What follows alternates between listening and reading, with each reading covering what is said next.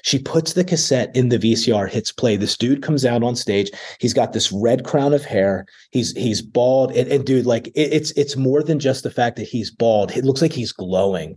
And he's singing about how the blood of Jesus covers him. Dude, in an instant, I start sobbing. Nobody was there to ask me, hey, do you want to accept Jesus as your savior? If you were to die today, where would you go? None of that stuff, dude. In a moment, I was so aware of the forgiveness of my sins, and supernaturally in that moment, everything changed. God delivered me from the drugs. God delivered me from a carton a week, cigarette habit, the swearing, the cuss, all that stuff in a moment was just broken. And from that time on, then I got back into the church. But growing up, it was sporadic. It was weekend visits with my dad and whatnot, and him telling me, you're a Christian. But dude, if you looked at the fruit on my tree, Eric, there was no evidence for a profession of faith, bro.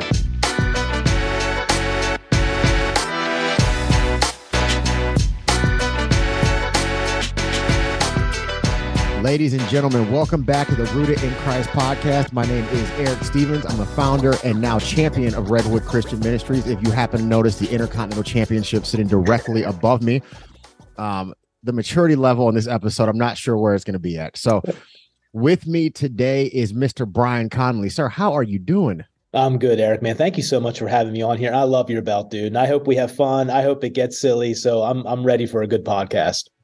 The people who are listening to this, who know me, they know I had no intentions of acting my age. So, yeah. Which is a ripe age of 27. So is it, I guess we're having church right now. So I'm probably lying in the kingdom, right? I'm probably going to apologize. Just going to apologize. So I was willing to believe him. Like maybe he is 27. I was just going to go with it, man. No, they actually, tell me quite frequently, please stop coming to the young adult functions at church, sir. You aged out quite some time ago. That's funny. They only call me like, no, I'm joking. They call me to pray, which is cool. That's cool. Amen. Come on. That's cool. They could call me for worse things, right? Right. Yeah. Man, thank you so much for taking time out to join us today, to be on the show today. I really appreciate it. I know you got a lot going on with family, school, your ministry. So thank you for taking time to be on here. I really appreciate it. So yeah, dude, it's my honor. I mean, when we got the invite, I felt like it was something we were supposed to do. It felt like God was on it, man. So it's an honor to be here. It's an honor, to have whoever's watching, listening, man. Like, it's just cool to have the opportunity to share what the Lord's doing, man.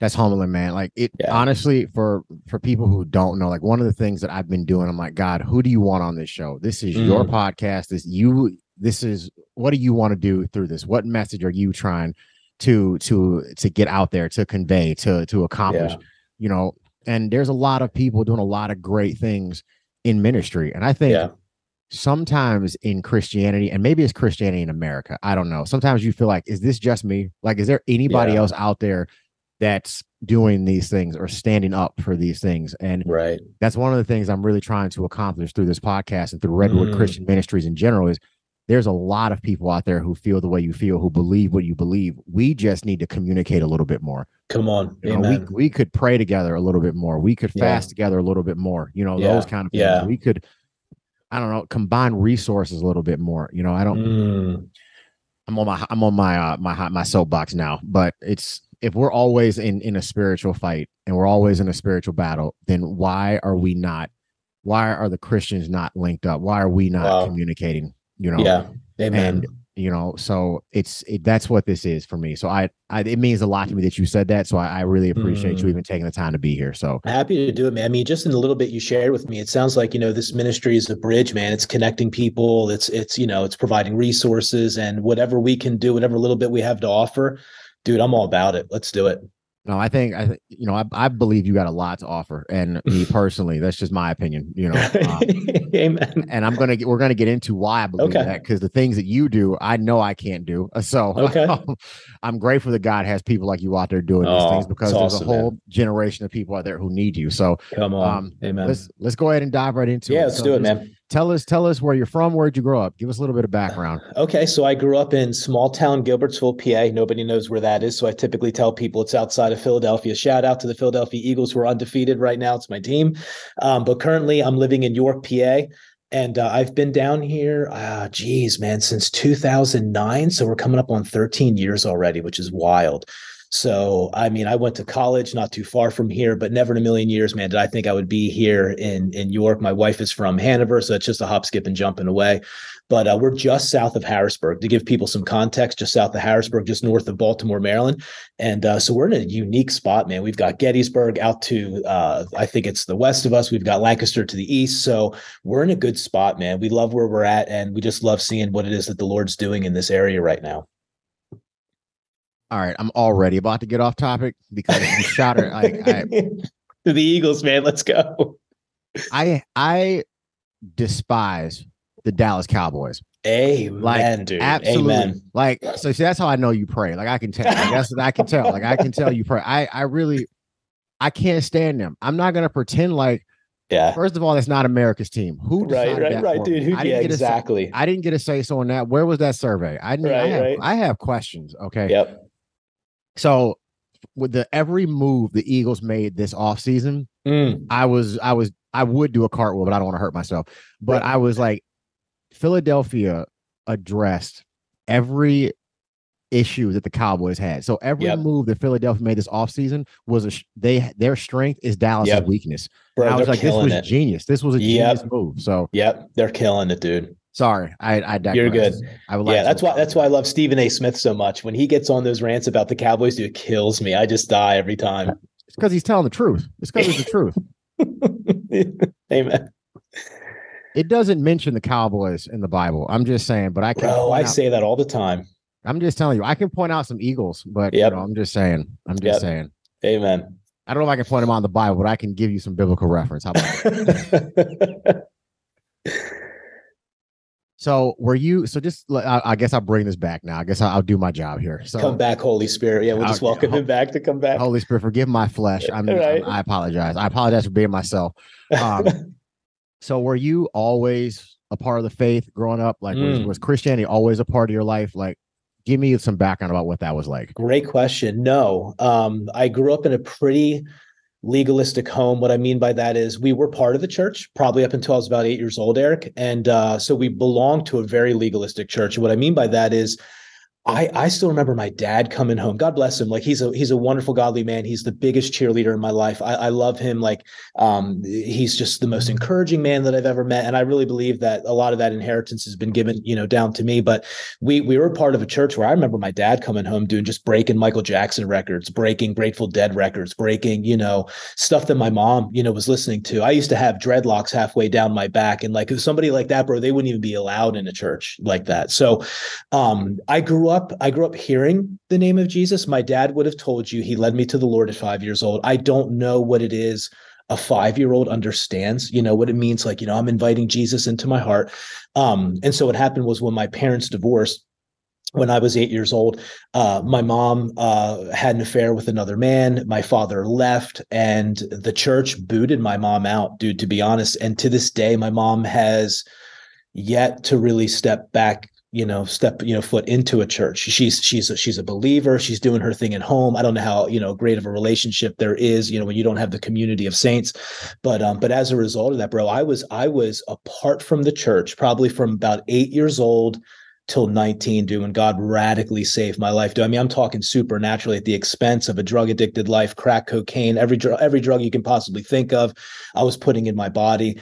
And I just had an experience at 19, man. I got as low as you could go, man. My rope, not only was that I at the bottom of it, it was frayed, dude. It was trouble city. And I remember going to my mom at the time, who behind the scenes, dude, became a closet Charles Stanley fan. So if anybody knows who that is, In Touch Ministries down in Atlanta, Georgia.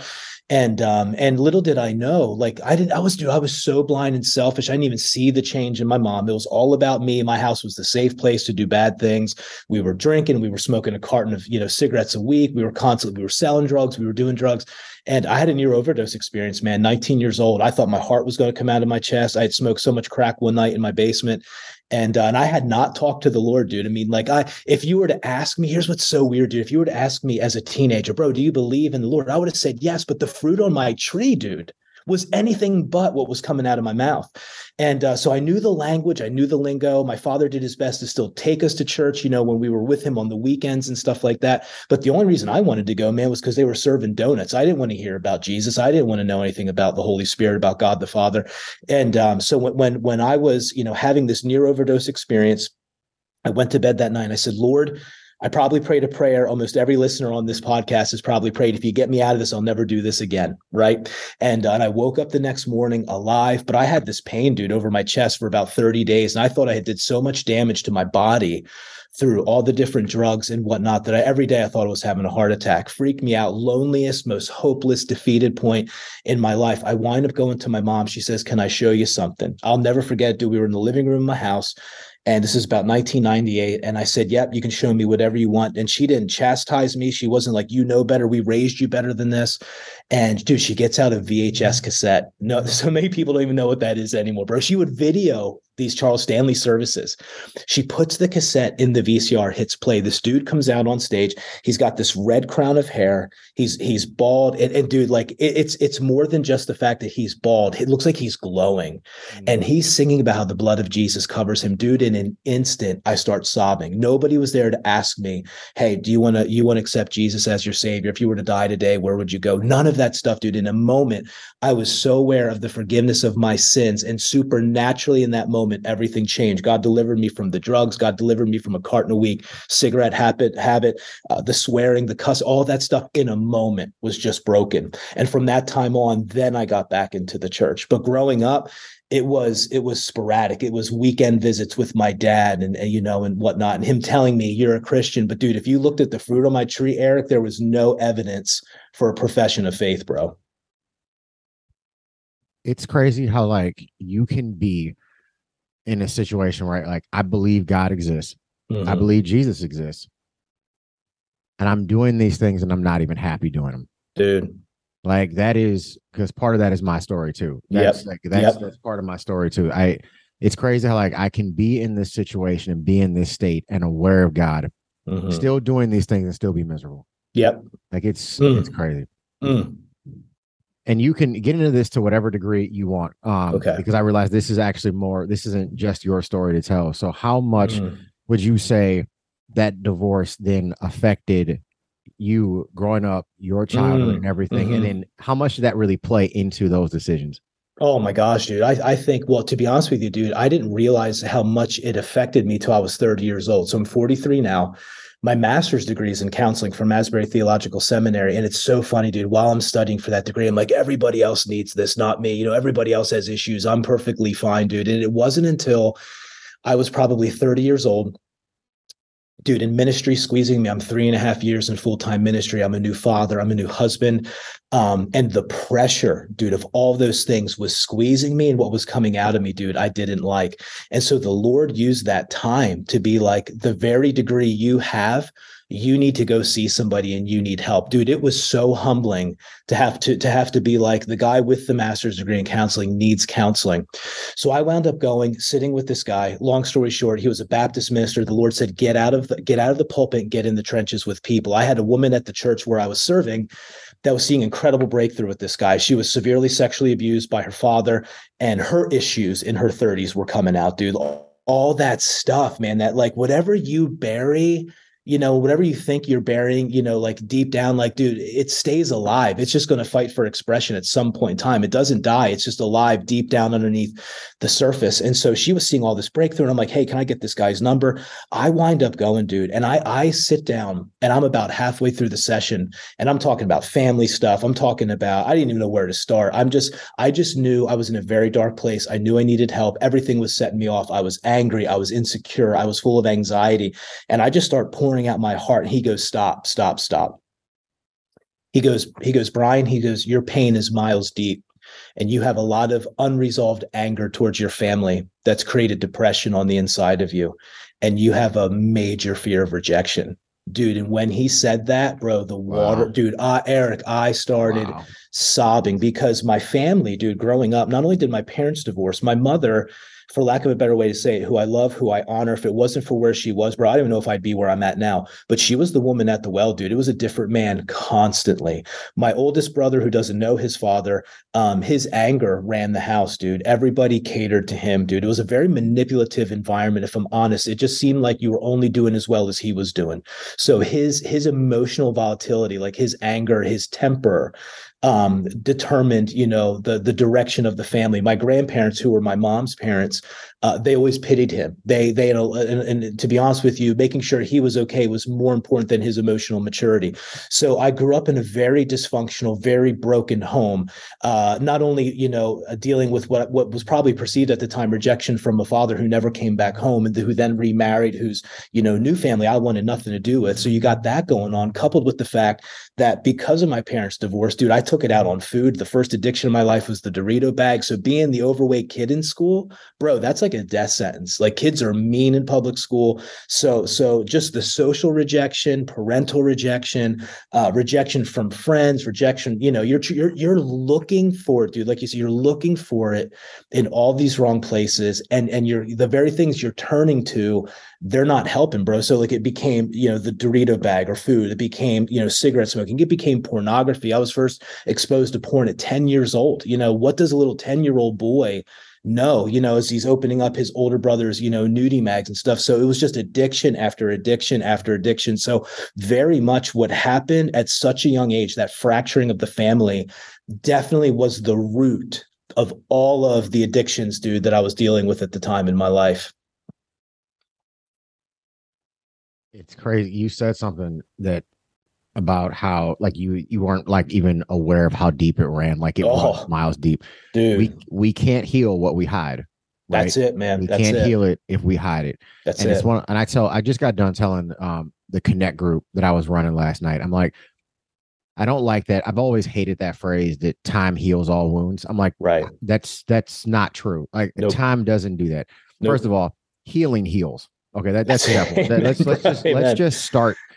Let's just get everything else aside. Healing is what heals. But I tell you, time with Jesus is what is going to heal those things. And that was wisdom that they gave you, because if you're pastoring, you need to be shepherded too. You need to have somebody who's looking out for you in whatever capacity that might be. I do not like to talk to people about the ministries that I oversee until I fully let them know, like, I have a Barnabas, and actually, or I have more than one of them in some cases, or I have a Paul speaking into my life. I have guys I walk eye level with. Then we can get into, okay, this is the role that I play at New Life Church, So, no, that was really good. That was good wisdom.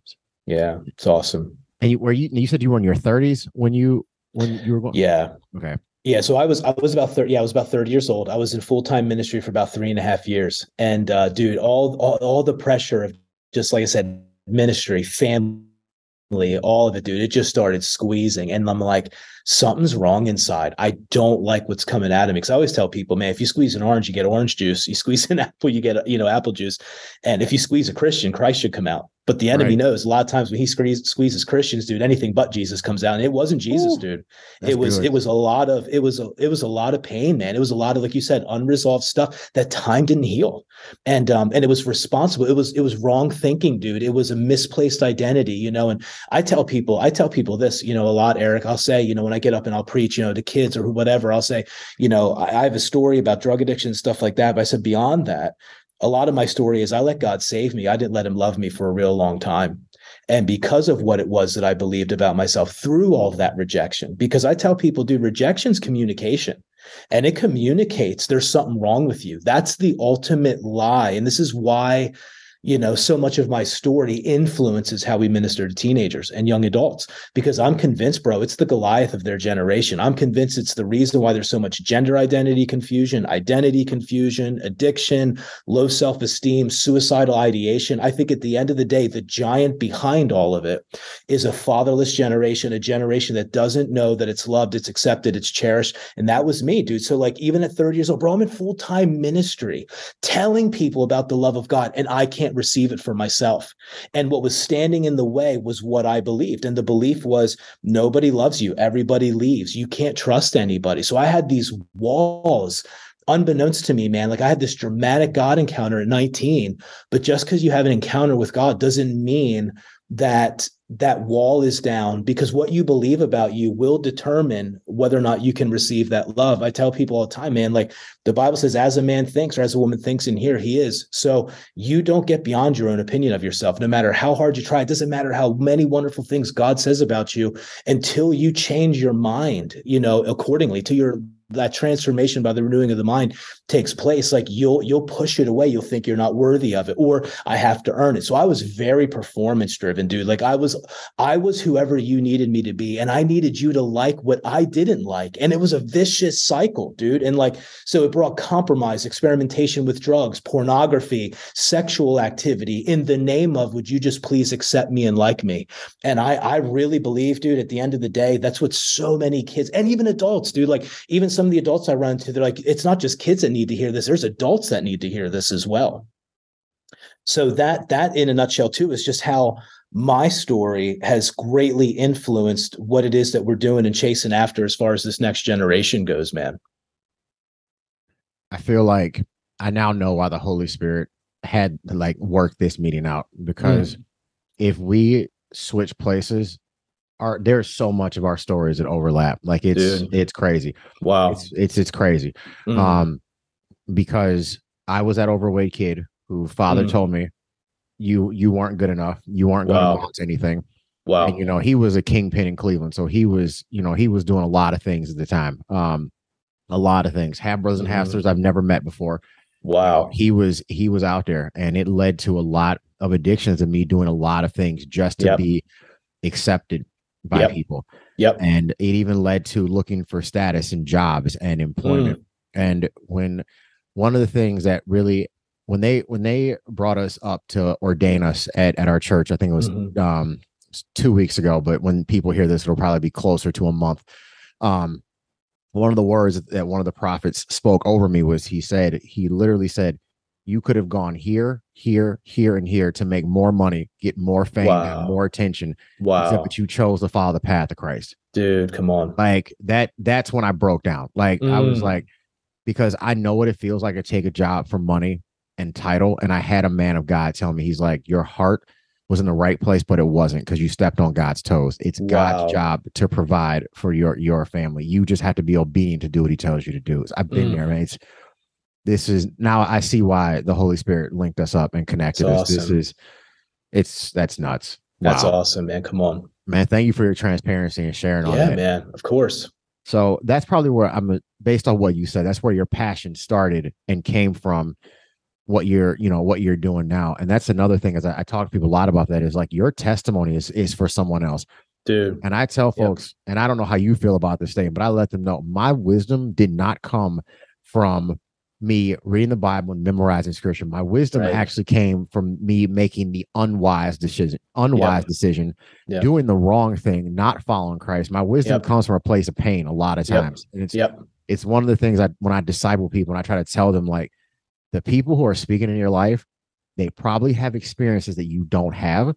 They probably seen things you haven't seen, and they're probably trying to help you to avoid these things. That's right, man. We're speaking from a place of like, this is my greatest point of pain. Come on. But good. God is using that to glorify the kingdom, to say, this is how we can turn this around. Dude, yeah. So it's one of those things. Do we believe God works all things together for the good of those who love him, or we don't? It says all things. Man. It doesn't say good things. It doesn't say bad things. It says all things. So, that greatest place of pain can be where our ministries get birthed out of, So, which for you've started, and were you the founder of this ministry, the founder of Faith Like Birds Ministry? Yeah. Okay. Yeah, I am. Yeah. So okay. So I started out 2005. I was involved in youth ministry at an evangelical Lutheran church. That's a story in and of itself, dude. I don't know if we'll have time to get into it. And long story short, where I am in York, I was on staff at the church I now attend, Praise Community Church. And I was on staff for, I want to say 9-10 years, but myself, my wife, and everybody closest to me, dude, they've known for the longest time, like, he's not going to be sticking around here, meaning he'll be here. He'll still be here. He'll be around. He'll be in York, but he's not going to be on staff. Like he's got this itinerant call, like, who he is bigger than what he's doing, at the church. And so I've always, dude, had a heart for teens, always had a heart for kids. And so when we discerned the call of God and the timing of God, through the peace of the Lord and everybody else around us, that we had just been knowing for years, hey, it's crescendoing to this point. 2019, we stepped out and Faith Like Birds was born. But to be honest, dude, when I first stepped out, I was like, it's going to be a different church. I didn't know what it was going to be at first, Eric. I was just following the Lord, dude. I'm like, I'm going to be in a different church every Sunday on and off airplanes. And like, there was some of that. I mean, there was international travel, and things like that, dude. Then COVID comes, and dude, to be an itinerant minister who's banking on traveling, dude, when everybody's trying to figure this thing out, right. Dude, everything shut down. It was an interesting time. But when we stepped down to 2019, the first thing the Lord put on my heart, he said, I want you to start holding large youth gatherings where these teenagers can come and encounter me with the sole goal of hopefully that they would then surrender their whole life to him. And so I'm like, okay, man, I'll do it. Like I want to be the first one out of the boat. I want to be obedient. And so he laid the title for these events called The Shout on my heart. And it was with a loud voice. He's outside of Lazarus's tomb saying, Lazarus, come forth. It was with a loud voice where he said, if anyone's thirsty, let him come to me and drink, John 11, John 7. And I'm like, dude, this is perfect. Cause I feel like God's standing outside the tombs of this generation and he's wanting them to come alive, and he told them there at the tomb, he said, you unwrap him, what I mean? Like Jesus brings the life, but then there's something about us helping people take off the clothes they're not supposed to be wearing anymore, man, as they experience this newness of life. And so we did our first one in 2019. We couldn't do one in 2020. We did the next one in 2021. And after that one, the Lord said to me, he challenged me because I'm like, Lord, this itinerant thing's not going the way that I thought it was going to go. And he's like, well, let me ask you a question. Where do you see the greatest concentration of my anointing? Where do you have the greatest influence and impact? Who do you seem to have the biggest voice with? And I was like, that's easy. It's teenagers. And he's like, then do that. And dude, when we made it a point, when we decided, okay, this is what Faith Like Birds is about. We are about seeing in a generation restored and laid down, for Jesus. The moment we made that decision, everything shifted, dude. It was like a fresh gust of wind in the sails. There was focus, there was vision, there was direction, there was financial support, there was just opportunity, doors opening.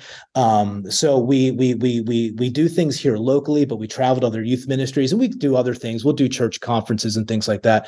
But our bread and butter, man, is this Shout event. We got a World of Dance dancer that comes out by the name of Poppin' John. He was a finalist. He was on the Ellen show, and that was it was just a crazy story, dude. He does pop and lock dance. And like, I love that. I love the hip hop culture from back in the 80s and stuff, dude. So like he does the whole robot thing and the kids love it, dude. They eat it up, and he's a Christian. He's a believer. He loves it. He loves what we're doing. So he's been a part of it from the beginning. And we had, I think, roughly like 300 some kids last year. We're anticipating 400 this year. But dude, man, we're just going for it. We're creating moments, Eric, where students through the different testimonies like mine or, whoever we bring in, those stories are so relatable to these kids. And when you tell that story, like all of a sudden there's this faith that comes alive in them that it's like, man, if he can do it for Brian, I wonder if he can do it for me.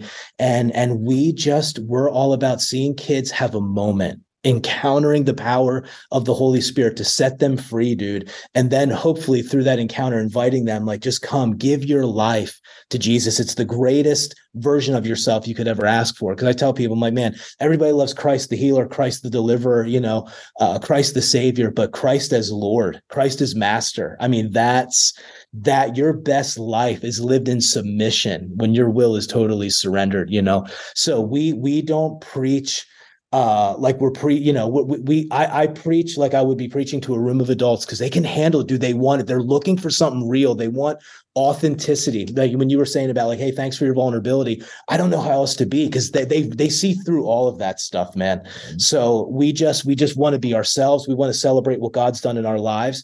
And we're watching kids get set free of pornography, low self-esteem. The occult. I mean, it's crazy, dude. It's an awesome ride. And I'm just so grateful to be part of it. And when you were talking about, our ministries come out of our pain, I was reading a book by T.D. Jakes called, is it Crushing?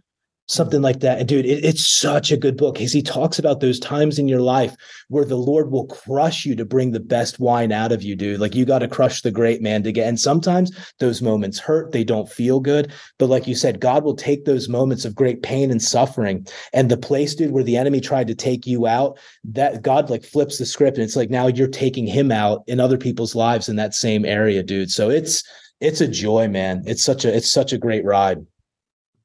Man, this conversation is so in season. I just had let me tell you how I celebrated Halloween, because Okay. I didn't. I recorded a podcast on with Crystal Williams, who attends my church. Okay. And we were talking about deliverance and speaking in tongues and just breakthrough, casting out demons. I mean, she went in something serious. Like I can't wait for that episode to air, actually. But she actually was explaining to me the crushing process, like the actual crushing process. And I'm like, sometimes as a host, like I sit there and I'm like, I have nothing to say to this because I just learned something so new. Right. And it's just like, it's like now I can talk about it as if I know it, but I'm not, you know what I mean? But she literally, this was Monday of this week. She just walked me through that whole process. I was like, holy smokes. It takes a new meaning when you act. It's like when you find out iron sharpening iron, well, sparks actually fly, that kind of thing. Like it's not always this smooth, pretty process that we make it out to be, like this kumbaya session and connect where everybody's holding hands and crying. It's like, no, sometimes it hurts. Wow. You know, it was one of those discussions, man. It's good. And you're right. The first time that I spoke in my church to our young adults, I remember telling one of my friends, I said, I just went in there and I was just myself. Like, I don't know how to tone this down. Yeah. Because I feel like if I tone it down, it's going to lose the meaning. Now, yeah, I used words that obviously they would be able to just grasp a hold. Like I wasn't, talking above their heads, right? Like you got to know your audience, right? You know, you have to use that exegesis with your audience every single time. You got to know who you're talking to. Yeah. But I'm like, I can't turn down the story, because in high school, you have no idea what people, and I mean, but like sometimes we just don't know what we think that, they're high school kids. They don't know. It's like, they might know more than you think. 100%. They're hearing more than you know. Yep. They're exposed to more than you may realize, you know? So no, props to you for not holding back. So no, thanks, man. What would you say the mission and vision is of Faith Like Birds, and how do you guys go about living that out? Yeah, so we go about living it out. Well, I would say, we are primarily, first and foremost, probably I don't want to say evangelistic outreach, but that is definitely our flavor. We are about youth evangelism, bro. Like we really believe the best method of evangelism in this generation is miracle signs, wonders. I mean, Paul said in Romans 15, he said, I fully preach the gospel in signs and wonders. So if there's no signs and wonders accompanying it, it's probably not the gospel. So we believe very strongly, like I said, in sharing testimonies, linking up with people that, the kids can relate to. But at the end of the day, for me, I was just invited, recently. There's a church down the road whose primary focus is they're trying to reach the biker community. And I love it. I ride a Harley Davidson. Like I love it. I think it's awesome. And so I went in there and they wanted me to minister to their students. And the Lord, dude, Eric, the night before I'm praying, I'm like, God, what do you want me to say? Because my heart's desire is not to just go in there and preach some pocket sermon. I'm like, Lord, I want your unction, Holy Spirit. I want you to be on it. I want, like Jesus said, my words are spirit and life. And I felt like he said, I don't want you to preach to him. I want you to go in there. I want you to demonstrate the reality, of the gifts, like the word of knowledge and healing and stuff like that. And dude, these kids have never seen anything like it. And you could see it on their faces, dude. Their mouths were open. Like, how did you know that? Like the Lord, because I felt like the Lord was giving me like specific symptoms of like, kids struggling that were, anxiety or headache on this side of the head, you know what I mean? Just crazy stuff, dude. And they were just like blown away. And I feel like, for us, my team, they know this, like, we can't just talk about him, dude. This generation needs to see him. Like they need to see, like, in a time and age where so many people are like, dude, I'm not even sure that God wrote that Bible. That was just men, making that up, as they go. It's not, and I'm not bashing, like there's so many people out there doing wonderful things, preaching the scriptures. But at the end of the day, he said, these signs and wonders will follow those that believe, man. Like they will, they will lay hands on the sick. They will recover. They'll cast out demons and all this different stuff. And we're dealing with a generation that's plagued by depression, anxiety. Dude, the statistics in this generation are off the charts. They're apparently the most suicidal, most anxious, most depressed. The list just goes on and on. And there have been people that have studied and done research. And so what we want to do is we will travel itinerantly. We will go and minister. We had the busiest summer ever. We were at youth camps. We were at youth retreats. We were at youth groups. We were doing all these different events, but we also host our own. So even here at the church, we do a monthly service, second Sunday of every month, called Freedom Rallies, Faith Like Birds Freedom Rallies, with the sole goal of come get set free. Because if you were to say what's probably the number one phenomenon that follows you guys as a ministry, it's deliverance, dude. Like all summer long, the Lord would have me get up and speak to a group, and he'd be like, tell them about your pornography addiction and how you got free. And I'm like, I don't want to start with that. You know what I mean? Like, I kind of want to ease into it a little bit, dude. But like, boys and girls alike, like it was almost like 50-50. Like back when I was a teenager, it was predominantly a dude thing. It was predominantly a guy thing. And now, because you always hear men are visual, and all this different stuff. And this is how men process and everything else. But my gosh, dude, there's just as many girls that seem to be just as addicted, dude, because of the availability of it, because of just the brokenness of people, because the hurting of people. And so, I mean, at the end of the day, our vision is to be a movement. I mean, our vision statement literally says a movement of restored young lives laid down for Jesus. And the way that we go about accomplishing that is in the power of the Spirit. We know that we can't. We preach the gospel and we expect him to show up, man. Like it says in Hebrews chapter 2, it says they preached the word. He confirmed his word of his grace, dude, by signs and wonders. So we are sometimes that means we put ourselves in uncomfortable situations. I tell people, dude, I don't always know what I'm doing, but like, I'm trusting that if I preach his word, I'm trusting he's going to come. And I'll put my money where my mouth is. I'm like, Lord, if what I'm saying isn't true, don't do anything. But if what I'm saying is true, I'm praying that you'd come and back it up, dude. And so sometimes there's risk involved. And like, you're just putting yourself out there, dude. And you're like, Lord, please catch me right now. Please don't leave me hanging. So we do our own thing. We do the large youth event called The Shout. We travel itinerantly. We'll go out of state. We'll do stuff locally. But the whole goal is we are coming so that these kids have an encounter. They get set free, and we give them the opportunity. Do you want to give your life to the Lord? Would you lay down your life for Jesus? That's the goal, man. I want to throw this out before I forget to say it. If you need any kind of volunteers or speakers, please let me know. I'm building a team right now to literally travel the nation. Oh, come on. Amen. We're actually we're partnering with, I think it's Ravens International Ministry in New Orleans is the name of it. We're actually going down there to do street evangelism on Bourbon Street. We're going to go do that. We're also going to be helping some kids in schools who may need tutoring, doing some home renovation projects in their Adopt a Block program.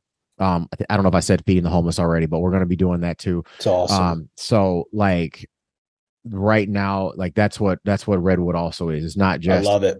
Hey, this church is doing this in this state and this over here, and we're sharing the stuff on social media. Like, we want to get out there and be the church. Like, that's what it is, So if you need like volunteers or other speakers or people, please call me, text me, whatever, man. Let me know. It's awesome. The plan is to get out and do a lot more of that. So if you guys need help, please let me know. I wanted to say that before I forgot, because love it. That's where my heart is. My heart is in evangelism. Like, that's where my passion is. It's that, and it's teaching the gospel. So it's incredible, man. That's where my heart is. So if you need somebody to help to partner with that, please let me know. Amen. We'll do that. What are this generation seems so different to me in some ways. I don't say that as a negative thing. It's just different. My parents would say my generation was different from them. So right.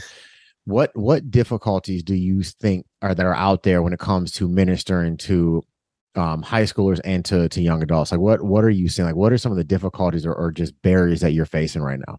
Dude, I love it. So a friend of mine, his name's Steve Robertson. He's in a lot of ways one of the lead guys when it comes to Gen Z right now, Generation Z. And he had written a book, and the name of it's escaping me, but the whole premise is it's this, and you just said it with how your parents view our generation, and how every subsequent generation looks at that one. And usually the comment is, basically in a roundabout way, like, it was better in our generation. Right. They don't Right. get it. We had it all figured out, right? So Right. the whole premise of the book is like, we as adults are walking around and we're looking at these kids, this current generation, Gen Z, Gen Alpha, and we're like, these guys are aliens in our world. And the way the book ends and the conclusion is, but the reality is we're the aliens in their world, dude, because the world has changed drastically. And so I think one of the biggest difficulties right now is, and we're trying to navigate this. We don't have the monopoly on it, Eric. We're trying to figure it out. One of the biggest things is they are a generation with a very short curated stream. And what I mean by that is if you don't have their attention, dude, in seconds, they're gone. It is a swipe generation, dude. Next reel, next reel, next reel. So we're trying to figure out ways right now. And I have a wonderful team. I have a young lady by the name of Michaela Heidel, who's our visual and creative arts director. And she was 10 years old, man, when she had an encounter with God at one of my services. Wow. And now she's 23 years old, and now she works for me, dude. It's wild. It's really cool how God brings things together. But she is phenomenal, a media, genius. She does our videos, our social media stuff, but she has taken some teenagers from our church. She's assembled like an intern team and is empowering these kids to be like, hey, look, we feel like your generation is going to reach your generation. And where we need to figure out and gain traction is in social media, whether it's TikTok, Instagram, nobody's on Facebook anymore, dude. It's a dinosaur, man. It's a dying social media platform. And so the biggest thing I feel like we're running up to is, or encountering is we're praying to the Lord for strategies in that area, what it looks like to advance in that mountain, because they are a very distracted generation. That's why I feel like they're not going to, they are most of these kids are not going to sit in a classroom and be discipled like you and I would have been. Right. So it seems like a lot of discipleship is being done now in the coffee shop, in homes. Like they're wanting you to open up your life to them. They're looking for mothers. They're looking for fathers, and so they need mentoring now more than ever. And we can't always just expect that they're going to come, although we provide those opportunities. We just did, the Unshaken Discipleship School here at the church, and the hungry came, bro. Like we had, some big name people come and be part of it. And it was 2 weeks long. It was from 9 a.m. to 1 p.m. And they sat there, dude. And like they took notes. We worshiped every single morning. It was a beautiful time. But the truth of the matter is that's not always the average teenager. A lot of these, like I said, like we're trying to, the Lord gave me a saying, and it's not anything I coined. I mean, this was going back, years and years and years ago when TV first started. But like, it's this idea of we interrupt this broadcast, right? And so they are constantly being bombarded left and right, dude, like social media, and videos and reels. And so we're wanting to create content, and we're actually wanting to do a video series called "We Interrupt This Broadcast," where all the junk that's coming at them is interrupted by something positive that catches their attention, that has kids in it, that's youth inspired. That teenagers are the ones behind like some of the ideas and the content and videoing it and starring in the videos, So that's probably the biggest challenge right now and we have, for the last year, 2 years since Michaela's been on board, we've just kind of banged our head against the wall as far as like, what's the strategy? How do we break through, So we're getting ready to do a student-led podcast where they're going to be the ones coming up with the ideas and talking about real life stuff, And so we looked into, is there a podcast that's just led by teenagers? And there might be a couple, but they're more secular, they're more, they're on there just kind of doing their thing. They're talking about mental health, but not in a way that's providing an answer, so we're wanting to do that. We're just wanting to empower these kids to reach, their generation, but it's at the beginning stage, so we're moving towards it. But that's probably been the biggest hindrance is how do you reach a generation that's so distracted? They need Jesus. I mean, once they're in the room, we'll give them that encounter. That encounter kind of interrupts the stuff in their mind, interrupts the static and the lies of the enemy. But like, how do you get them when they're just swiping? What kind of content can you create that's going to grab, their attention? So we feel like that's going to be a pretty strong arm of Faith Like Birds, but we're just starting out and trying to gain traction with it. Man, you are spot on with having to grab their attention. I actually just got the opportunity to speak at St. Edward's High School here in Ohio, and awesome. And it was through the Fellowship of Christian Athletes, right? So I walk in there and I ask some questions up front. I'm like, look, how deep can I get into my testimony? How much of my Right. story do you want me to tell? Like, how filtered do you really want this? Because the Right. guy who invited me knows me personally, so he kind of Mhm. knows. And he said, no, just don't make it gory. He was like, just don't make it gory. He was like, I'm like, well, I'm not about to, say anything that crazy, but so I walked in there and right away, because I knew they were sports fans. So I got to talk to them. I said, Mm. I'm head of security at my church too. I have a little bit of kickboxing and MMA background and Muay Thai. So I Awesome. do a little bit. And now I see him starting to perk up a little bit. Right. And it's just because I Right. had I had to grab their attention right away, Hmm. because I noticed how many of them walked in and walked right past me. You know what I mean? How many of them were walking Mm-hmm. with their heads down? How many of them were just like trying to get their homework done? And it wasn't anything, Yeah. it wasn't personal towards the individual who was speaking. This is just they're Right. in their world, man. And I need to be able to bridge that gap. So when I Yeah. started talking about, how I was sitting on my couch with my own gun to my head, ready to take my own life because of Dude, drug that's addiction, it. Yep. snap. Like they Now you they got like him. you saw them, you saw it, Yep. but you couldn't tell me or them that I spoke for 25 minutes, because it felt like Mm. I spoke for 5 minutes. And the amount of those kids who walked up to me afterwards was probably the biggest surprise that I had. Dude, come on. That's how I know it wasn't about me, because what was going through my head was, or I really hope that they're listening and paying attention. Yeah, I come really on. hope that this is impacting a decision that someone is going to make. Hmm. Because again, just to bring more confirmation, they were just telling me they've had some people in that school who've recently killed themselves.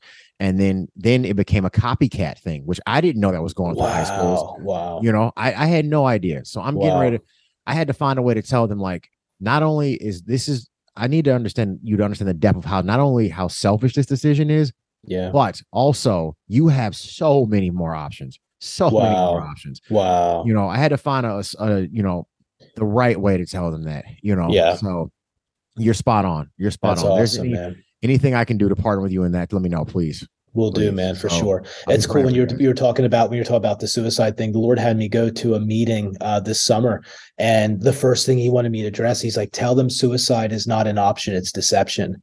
And I'm like, "What does That's that mean?" real. He's That's like, real. he's like, because their life's not their own. He said, That's "I bought real. it," and I'm That's like, real. "Dang!" So I went in. I was like, "Guys, like, and it's an epidemic thing, dude. Like you said about this copycat stuff. I mean, I'm like, the amount of kids that are just hearing that voice tell them over, here's the way out. This is, this is your option. I'm like, guys, it's a lie. It's not reality. Like it's deception. Your life doesn't belong to you. It's not your own, man. And you could just see the light kind of turned on. But I mean, it's insane how many of these kids are self-harming, dude. Cuts up and down the arm, dude. Like, and suicide, even being like, and I told him, like, guys, like the average person doesn't wake up and say, here's a good idea. I'm going to take my life today. I mean, like, this is demonic. Like, this is twisted. And the only way out, man, is we need the power of God, man, to come and set them free from it. Come on. Yeah. That's, and because I talk to, I talk to people who obviously are testimony for somebody else, right? And I let people know that, like, if you can sell drugs, you can be a car salesman. Mm. If you can whip up crystal meth, you'd be a great chemist.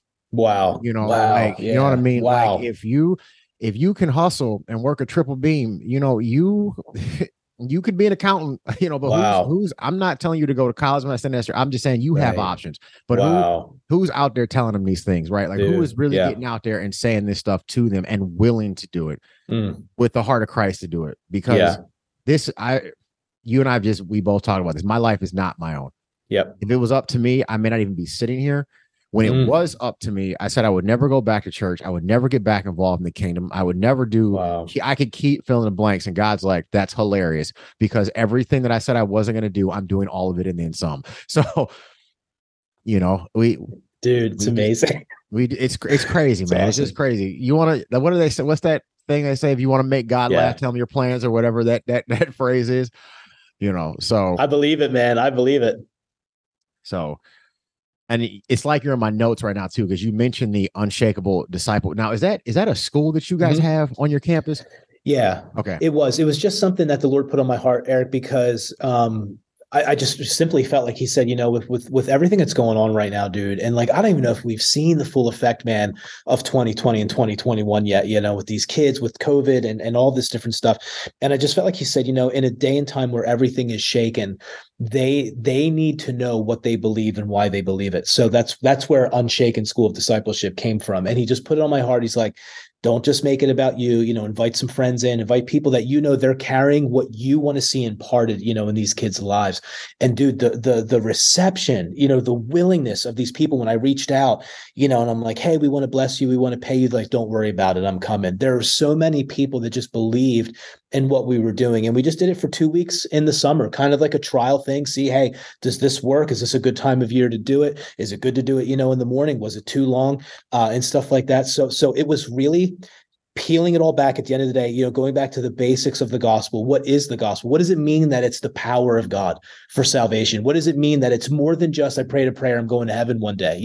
What does it mean that the kingdom is in me? What does it mean? How do I read my Bible? What does it mean to, life in the spirit, all this different stuff. So we did that. And I thought it was great, man. I think we probably had, I don't know, 20, I've got some of my team here, 20, 25, 30 kids. Some were online, most of them were in class and stuff like that. But it was a core group of kids that were just really touched, man, during that time. I had a guy come in whose sole ministry centers around deliverance, setting captives free.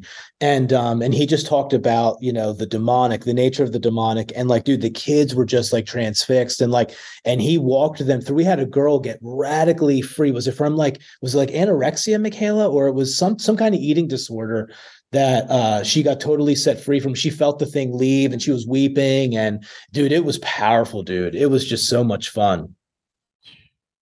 All right. And I was doing some checking online. So correct me on this if I'm wrong.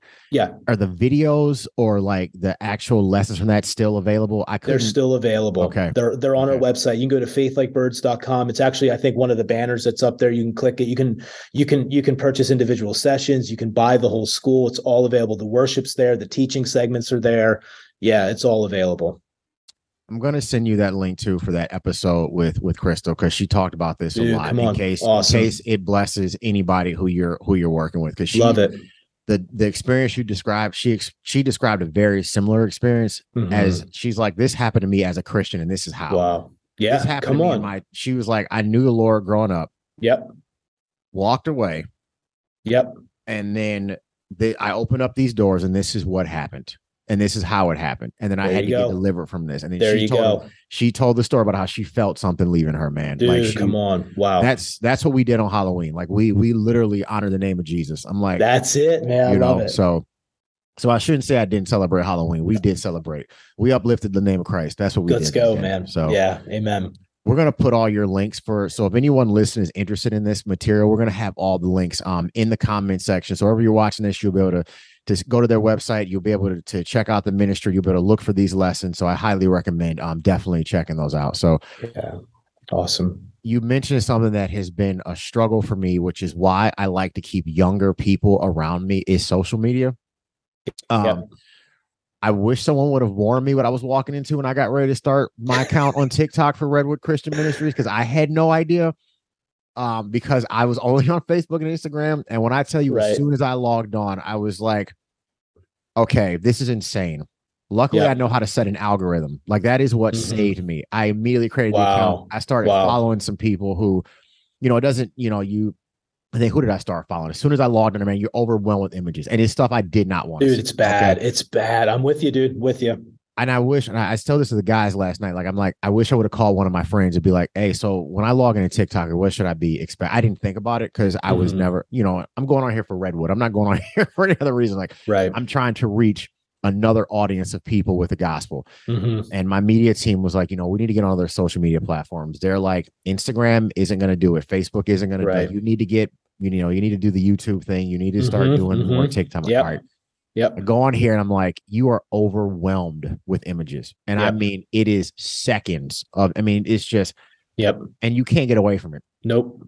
Went on there. I'm like, okay, found Maverick City, found some worship leaders who I know, found some preachers who I know, started following them, started liking a bunch of their stuff, logged out, logged back in, completely changed the algorithm after. Dude, that's awesome. I was like, man, I studied algorithms a little bit just as I was getting ready to do Redwood because of that. I'm just like, I don't want to see this stuff. Like, I just don't want to be. Yep, I'm with you, dude. Even by accident, I'm like, all right, let's get this fixed. So, how do you use social media to reach this generation? What are some of the things you guys use it for, and how are you going about doing that? Yeah, so just with Instagram and stuff, what we do a lot is we'll post testimonies. We'll post pictures of places where we've been. We try to get, videos up there. We're not the best at it. We really want to start going after really capturing what the Lord is doing in the moment. And Michaela, and she's raising up some teenagers. They're going to do a wonderful job of that. The difficult thing is, like, we're living in a day and time, Eric, where everybody's videoing, everybody's, taking pictures. And it's like, I don't want to, I'm trying to think how to say, taint a holy moment. You know what I mean? Like, there's got to be moments where, like, it's not the time for the camera right now. And God's really doing something, and maybe it's just not the time to capture it. But that being said, as much as we can, without violating what's sacred, without violating what's holy, I feel you. We're trying to capture the move of God, because we want to expose teenagers to it, and so we're trying to get, testimonies, getting kids to share their testimonies, whether they're written, whether they're, visual, recordings and stuff like that. The TikTok thing, man, we're just getting back to and trying to figure it out. So right now, the high school interns that Michaela has, they're all like on a rotating schedule right now of just putting out videos where maybe like it captures them doing something creatively, I mean, like, and then, but like, there's like a voiceover of scripture, or like a sharing of a verse, or stuff like that. Cause TikTok is an interesting beast, dude. Like, it's more comedy, funny, like, kind of stuff. There's not a ton of like serious stuff that you can do on it. I mean, people do it. So we're trying to create, that's why, like, we know that God is a God of strategy. We know that God says, "Hey, man, if you're lacking wisdom, ask for it, man. I'll give it to you." So we're these kids are taking it so serious. They're praying, they're discerning, they're trying to figure out, okay, God, like, what content can we release that's life-giving, hope-giving, that's not going to turn people off at the same time. Again, not that we're compromising the message. We are not a seeker, whatever it is, friendly ministry. Like, we want people, we want people to know he's real. There's power in the name.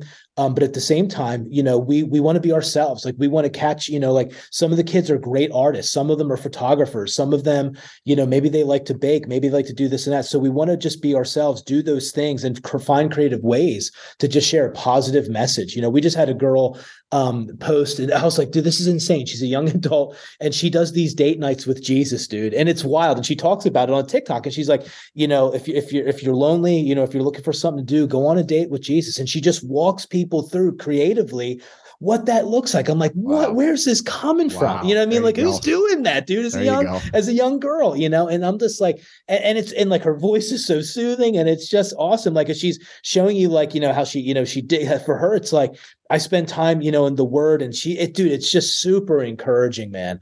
And again, it's just out of the box thinking. Like, we're just like, we're not trying to mimic anybody, but we're just, Lord, like, if there's something you're wanting us to do, man, we're just waiting on you. What does it look like? We'll do it. Give us the strategy, Lord. You nailed it, man. Like, honestly, I feel like I could stay here and talk to you all night, because like, you might actually have to hang up on me for this call. That's cool, man. You're good. I taught a lesson about what Paul meant when he said, when I was a Jew, I acted as a Jew. When I was a Gentile, I acted as a Gentile. I taught a lesson on that, and I broke it down in this sense. Look at it this way. There is the man, the message, and the method. And by man, I was talking about all of mankind. That's good. Because that's good. Paul went, and he went obviously as a Christian, right? So there is, and he went with the message of Christ. So you now have the man and the message.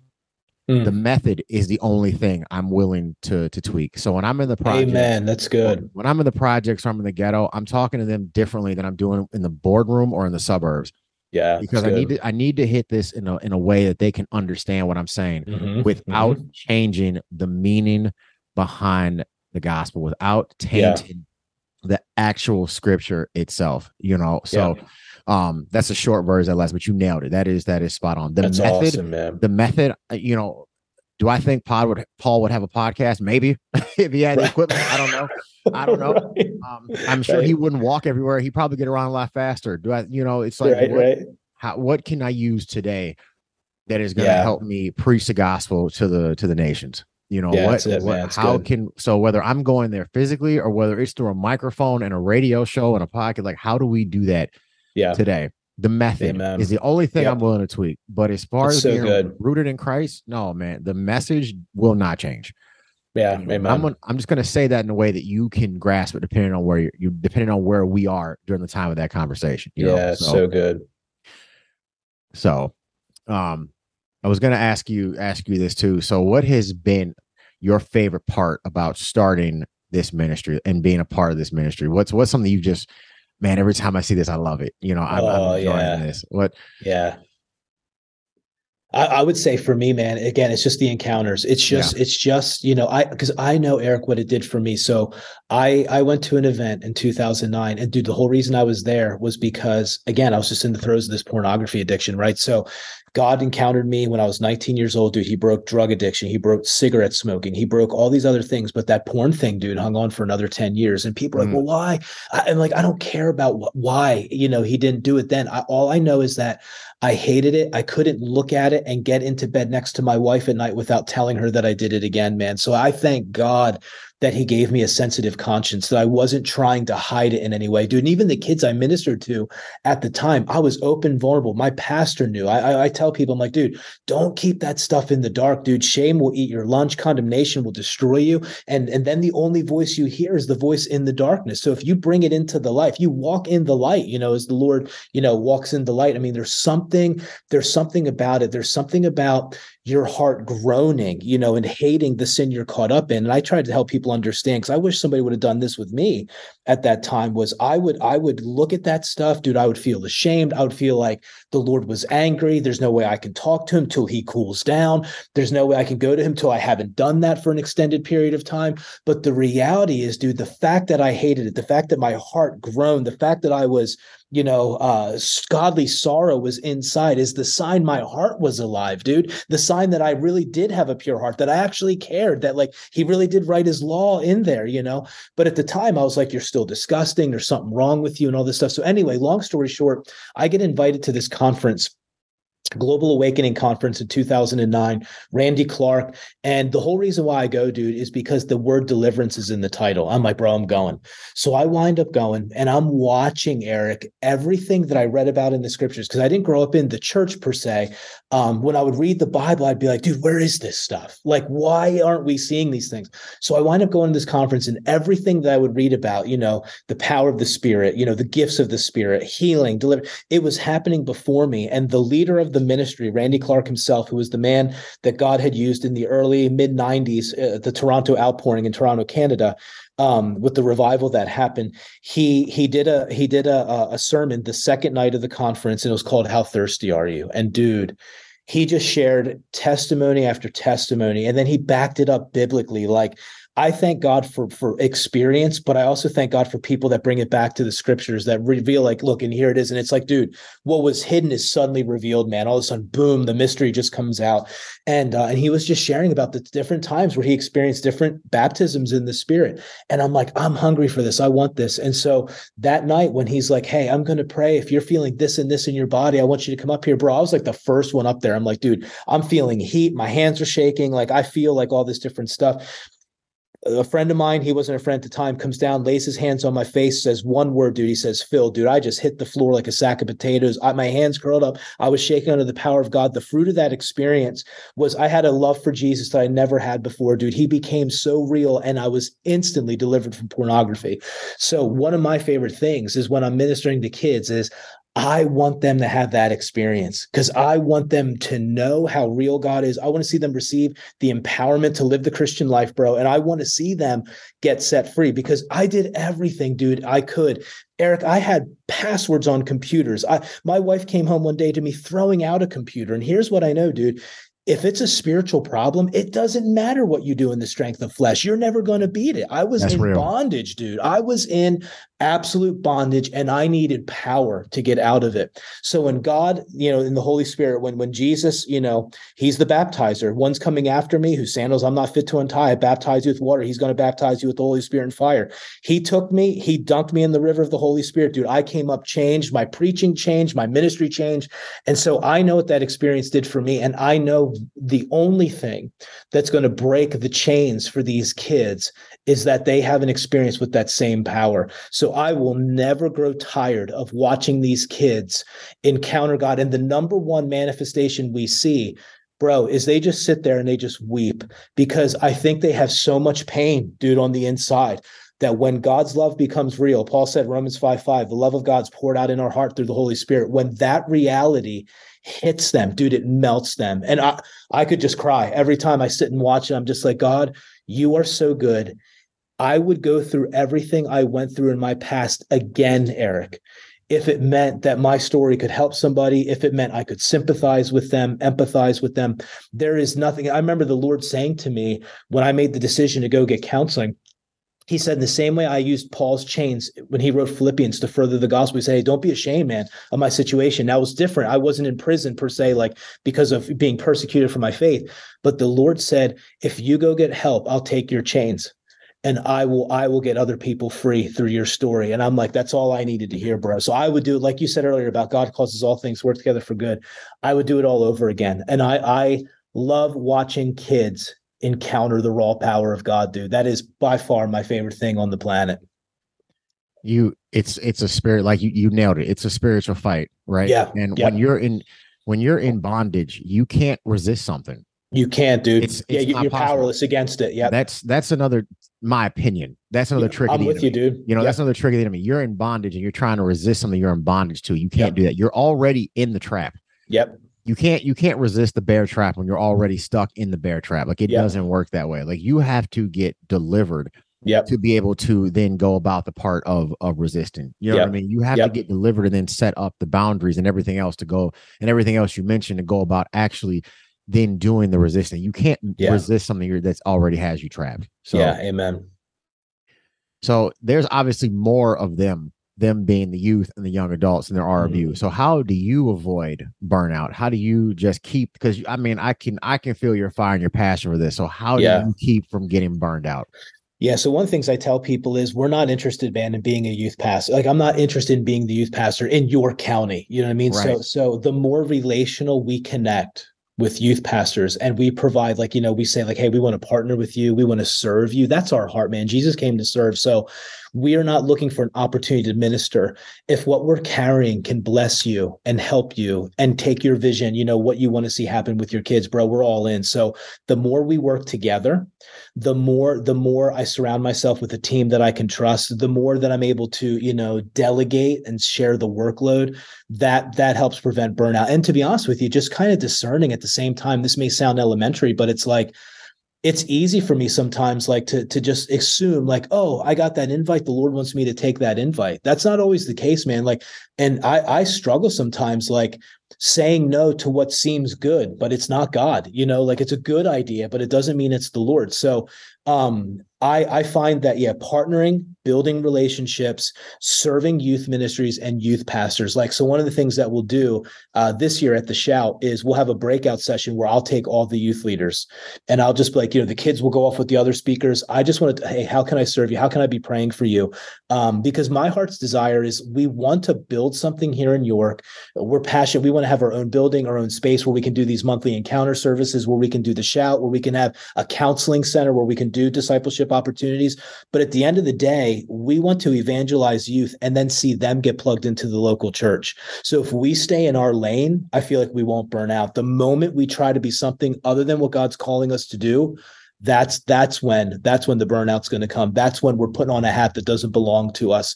So the more we can work with other youth pastors and say, look, we just want to see kids get plugged into what you're doing. We want to see them get saved. We all want to see them get rock smoked, lit up for the Lord, but we also need to see them discipled. We need to see them get plugged in. They need mothers and fathers, because if that doesn't happen, the big picture will fry me. I'll get overwhelmed, because it's like, oh man, now we got to do this. And it's like, that's not us. The Lord has called us specifically to the branch of evangelism. So the more we stay in that lane, I think the less burnout we're going to experience, Eric. That's awesome. Yeah. So now, just as a Christ follower, I want to ask this question. So, yeah, man, what is your relationship with Christ like now? And how does it affect your daily life? How would you answer that? I would say right now I'm in a season where I'm really fighting for that time. If I'm brutally honest, dude, pursuing my doctorate degree, full-time ministry, running a ministry, I've got staff, I've got a family, 4 girls and a wife. So right now it's I have to force myself right now to be diligent, because for me, that alone time, every idea that I've ever had, like Faith Like Birds was not my idea, dude. Ministry was not my idea. I could be doing so many other things. Talk to him. Dude, everything comes out of that intimacy, every idea, all that different stuff. You know, one of my favorite stories in the Bible is Luke 10:38-42. And Jesus is explicit. He's got this woman by the name of Martha who invites him into the home, and immediately, no sooner as he's in there, she's fretting, she's freaking out. You know, don't you care that my sister's left me to do all the serving alone? Dude, and he looks at her and he's like, Martha, Martha, you're worried and bothered by so many things, but only one thing is necessary. Bro, what a statement. Not 5 things, not 10 things, just one. And sometimes we can't even get that one thing straight, dude. Even David said, one thing I ask, that will I seek, that I may dwell in the house of the Lord forever. That I might seek you in your face and behold your beauty. And I'm just like, when we make it about all this other stuff. So for me, the whole point of prayer, dude, is Christ himself. The whole point, eternal life, Jesus says, that you might know me, John 17:3. So for me, the strength of my life is the intimacy that I get to experience with him. That's where we get to hear his voice. It's where the obedient, life comes from. And the goal of my life, Eric, is, Lord, I just want to love you a little bit more. I can't even take credit for the love that I have for you, because I love because you first loved me. So for me, that alone time is about being with him. There's a guy by the name of Eric Gilmore who has a ministry called Sonship International. I feel like he says it best when he says the Christian life is about beholding, not behaving. So the more the more I behold him, the more I become like him. And I'll see those behaviors in my life that I want to see changed. They'll change the more I look upon his face, man.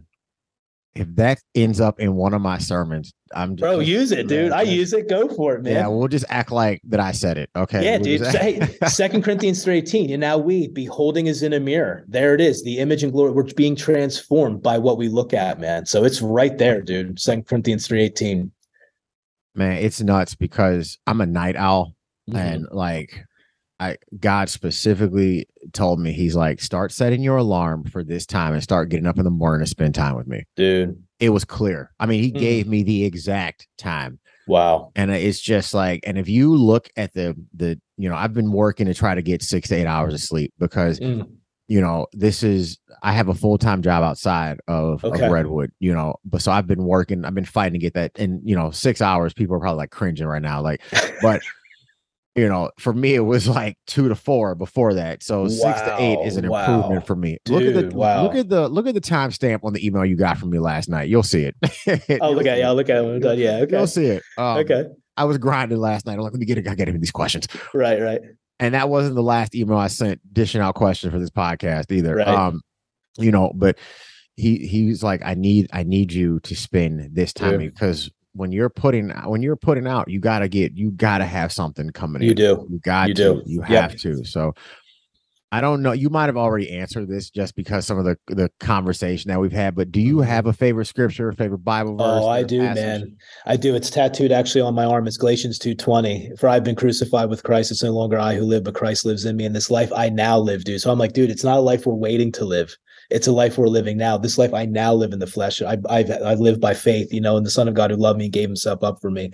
So for me, it's like, I feel like that embodies the Christian life at large, man. Like when you gave your life to Jesus, like you didn't just come to the cross, and he didn't just die for you, he died as you, bro. And so like everything he went through, whether it was death, burial, resurrection, that's the Christian life. That's Romans 6. You were joined with him in the likeness of his death. You were buried with him in the waters of baptism, and you were raised in the newness of life. And it's now because of that, the life that we're living is not by how it feels, not by how it seems, but it's by faith in this one reality. I'm changed and he loves me.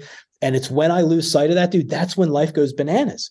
The moment I lose sight of who I became, the moment I lose sight of who he is, that's when I tailspin, dude. It's not the circumstances, it's my perspective. That's why I said, if your eye is single, not widescreen, not multi-optional, if you behold one thing and see it one way, he said, your body will be flooded with light. Otherwise, how great is the darkness in you? So the moment I take my eye off of that one thing, dude, that's when I tailspin. That's why I'm like, doesn't anybody care? Look what I'm going through. And that's when self-pity comes in, bro. That's when all that junk comes in, man.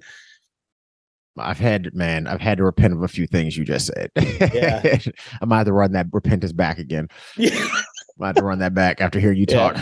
Yeah. So you've touched on this, but I ask every guest this question because I like to hear. I think it's good for the audience to hear what motivates you. Oh, wow, man. Yeah.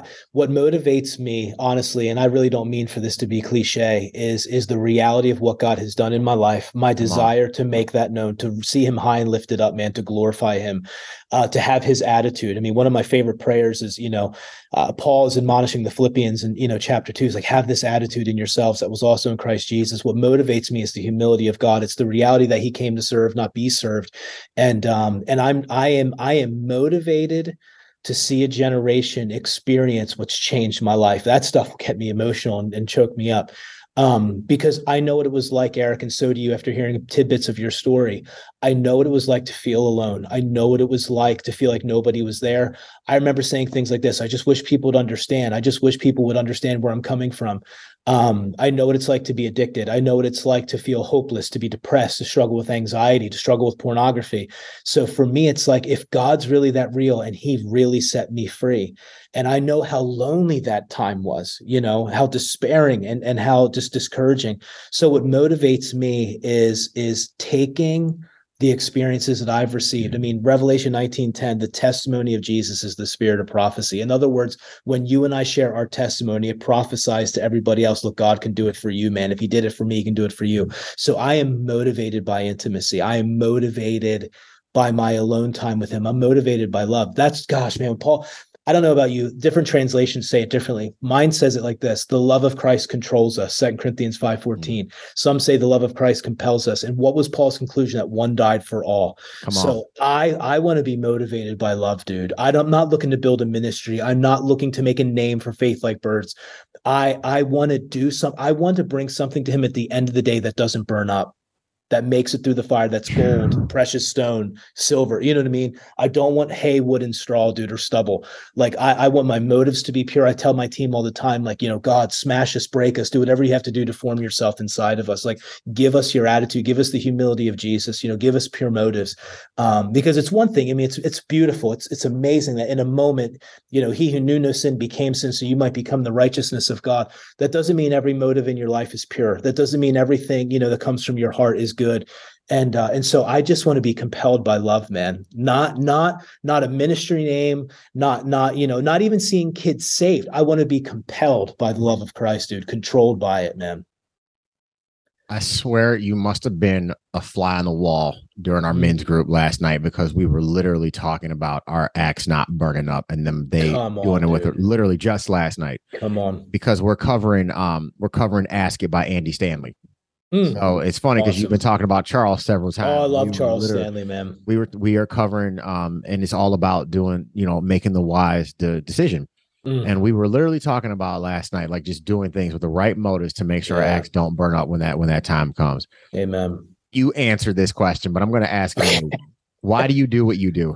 Oh, I do what I do, man, because it's obedience, man. Obedience is God's love language. He said, if you keep my commandments, these are those that love me. And some people are like, oh man, I better start obeying so I prove that I love him. No, it's the fruit of love, right? Right. So I know for me, it's like woe is me if I wasn't doing this. You know what I mean? I like it's like Jeremiah, like there's a fire pent up in my bones. I'm just gonna, if I don't get it out, I'm just gonna burn up inside. So for me, it's I feel like this might sound strange, Eric. I don't have an option. I don't know any other way. Like it's like Paul saying, like, I'm a bond slave to the Lord. Just lock me up, man. Like I'm free, but in my freedom, I'm choosing to be tethered. In my freedom, I'm choosing to be tied, to him.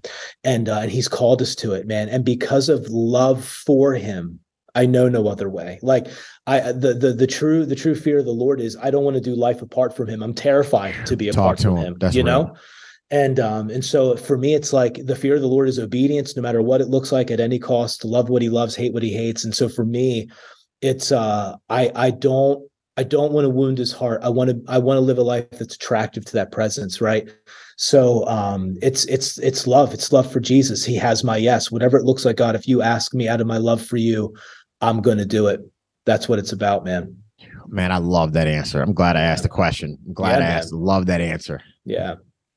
I don't this was the favorite segment of my show. Let them know, because it's but I hate it because now it's the final segment of the show, and it's like it's all coming to an end, dude. I don't want the show to end, man. you said something so good. I was telling somebody this. I said, the way I feel about my life, I'm on borrowed time. So because I was going to take my own life. So Jesus stepped in and said, I got a plan for you. I'm like, all right, I'm here until you're done with me. Yeah. Amen. So I'm on his timeline now. So my passion is there. That's where my passion it's in the gospel, man. It is. Come on. I've seen, and you have too, what life is like without Christ. Yep. And then I've seen what life is like after giving my life to Christ and being disobedient. And I'm like, yeah, I don't want to go back to this. Amen, dude. And it's not to say that we're perfect or we get it right all the times. I know that I don't. Right. I know that I don't. But man, I will take my worst day with Jesus over my best day without him. Amen, dude. Hands That's real. Down. That's Hands real. down. That brings me to the final segment of the show, which is our Let Them Know segment. This is the part of the show where you can say anything you want to the audience. You can promote something, share a word from God, share something in your heart, whatever it is you like to say. Yeah. Sir, thank you for doing this today. This was so refreshing to talk to you, man. Like I gotta get you back on here. Like I have to get you back on the show. We'll do it, man. Seriously, we'll do it. Yeah. So I would say, if anybody's interested in the ministry, obviously, and I always I'm the worst at talking about myself. I'm trying to get better at it, but obviously faithlikeBirds.com. You can check out, more about the ministry. There's a promo video there. If anybody, whether we've had people come, as far as Connecticut, New York, Maryland, other places in PA. So April 14th through the 16th, we're hosting The Shout. I mentioned that Poppin' John's going to be there. My friend Will Hart, Jessica Tate. And we got some hip hop artists coming in. It's a fun time. If you're a youth pastor, you want to know more about it, or if you're a teenager, you want to get plugged in, you can visit theshoutevent.com. And then lastly, man, I'll say this by way of just the discerning what I feel like is a season that the church is at large. I feel like we're in a time and in a place where in God's jealousy, he's demanding more and he's asking for more. And you nailed it, Eric, when you said, here's where he told me to set my alarm to get up and spend at this time.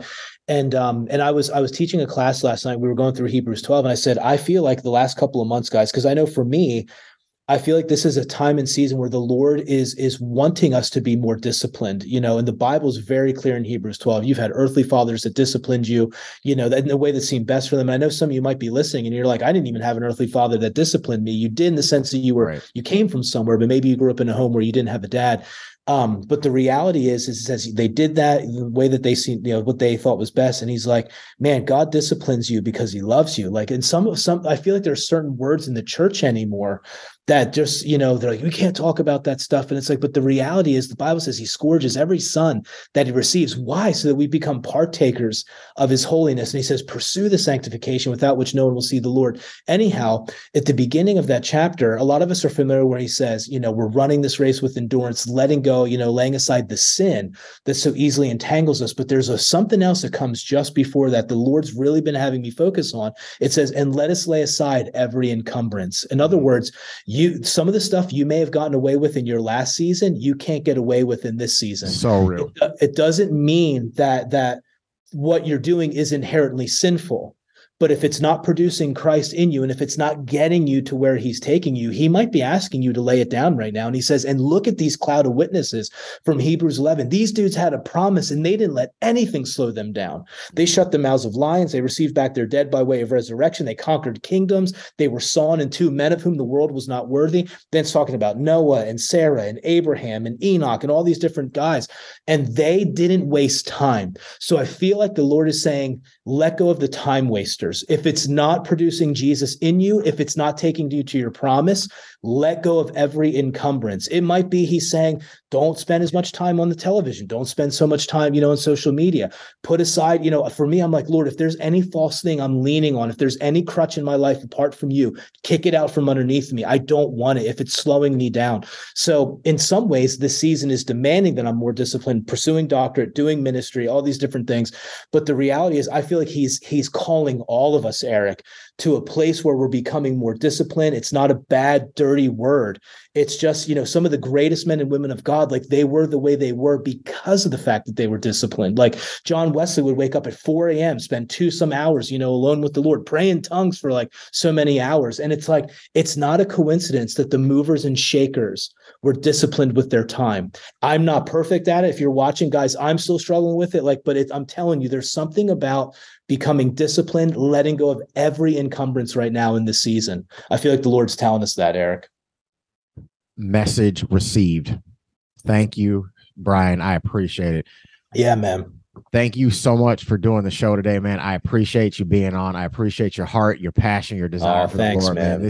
This conversation was so refreshing just for me to even, this was phenomenal, man. Thank you so much. I appreciate it. Well, I appreciate the invite, man. Like I said, we got the invite. My administrator, Morgan, said, hey, I said, let's do it, man. I feel like there's something on it. So we did it. I appreciate it. I know you got a lot going on, and I know, you could have been anywhere else. So I appreciate you just taking the time to talk to us today, man. We're all going to be joining you in prayer for your ministry. Thanks you so much for doing the Rooted in Christ podcast. No matter where you are listening to this podcast, please like, follow, share, and subscribe, because it helps us get the message of Jesus out there. It helps us get out there and spread the word and really transform lives, because that change that we're talking about is a change that's coming from Jesus Christ, not from two men sitting in our offices today. We're talking about transformation only the Lord can bring. Come on. Brian, thank you so much for doing the show today, man. I really You're welcome, Eric. Thanks, bro. Appreciate it.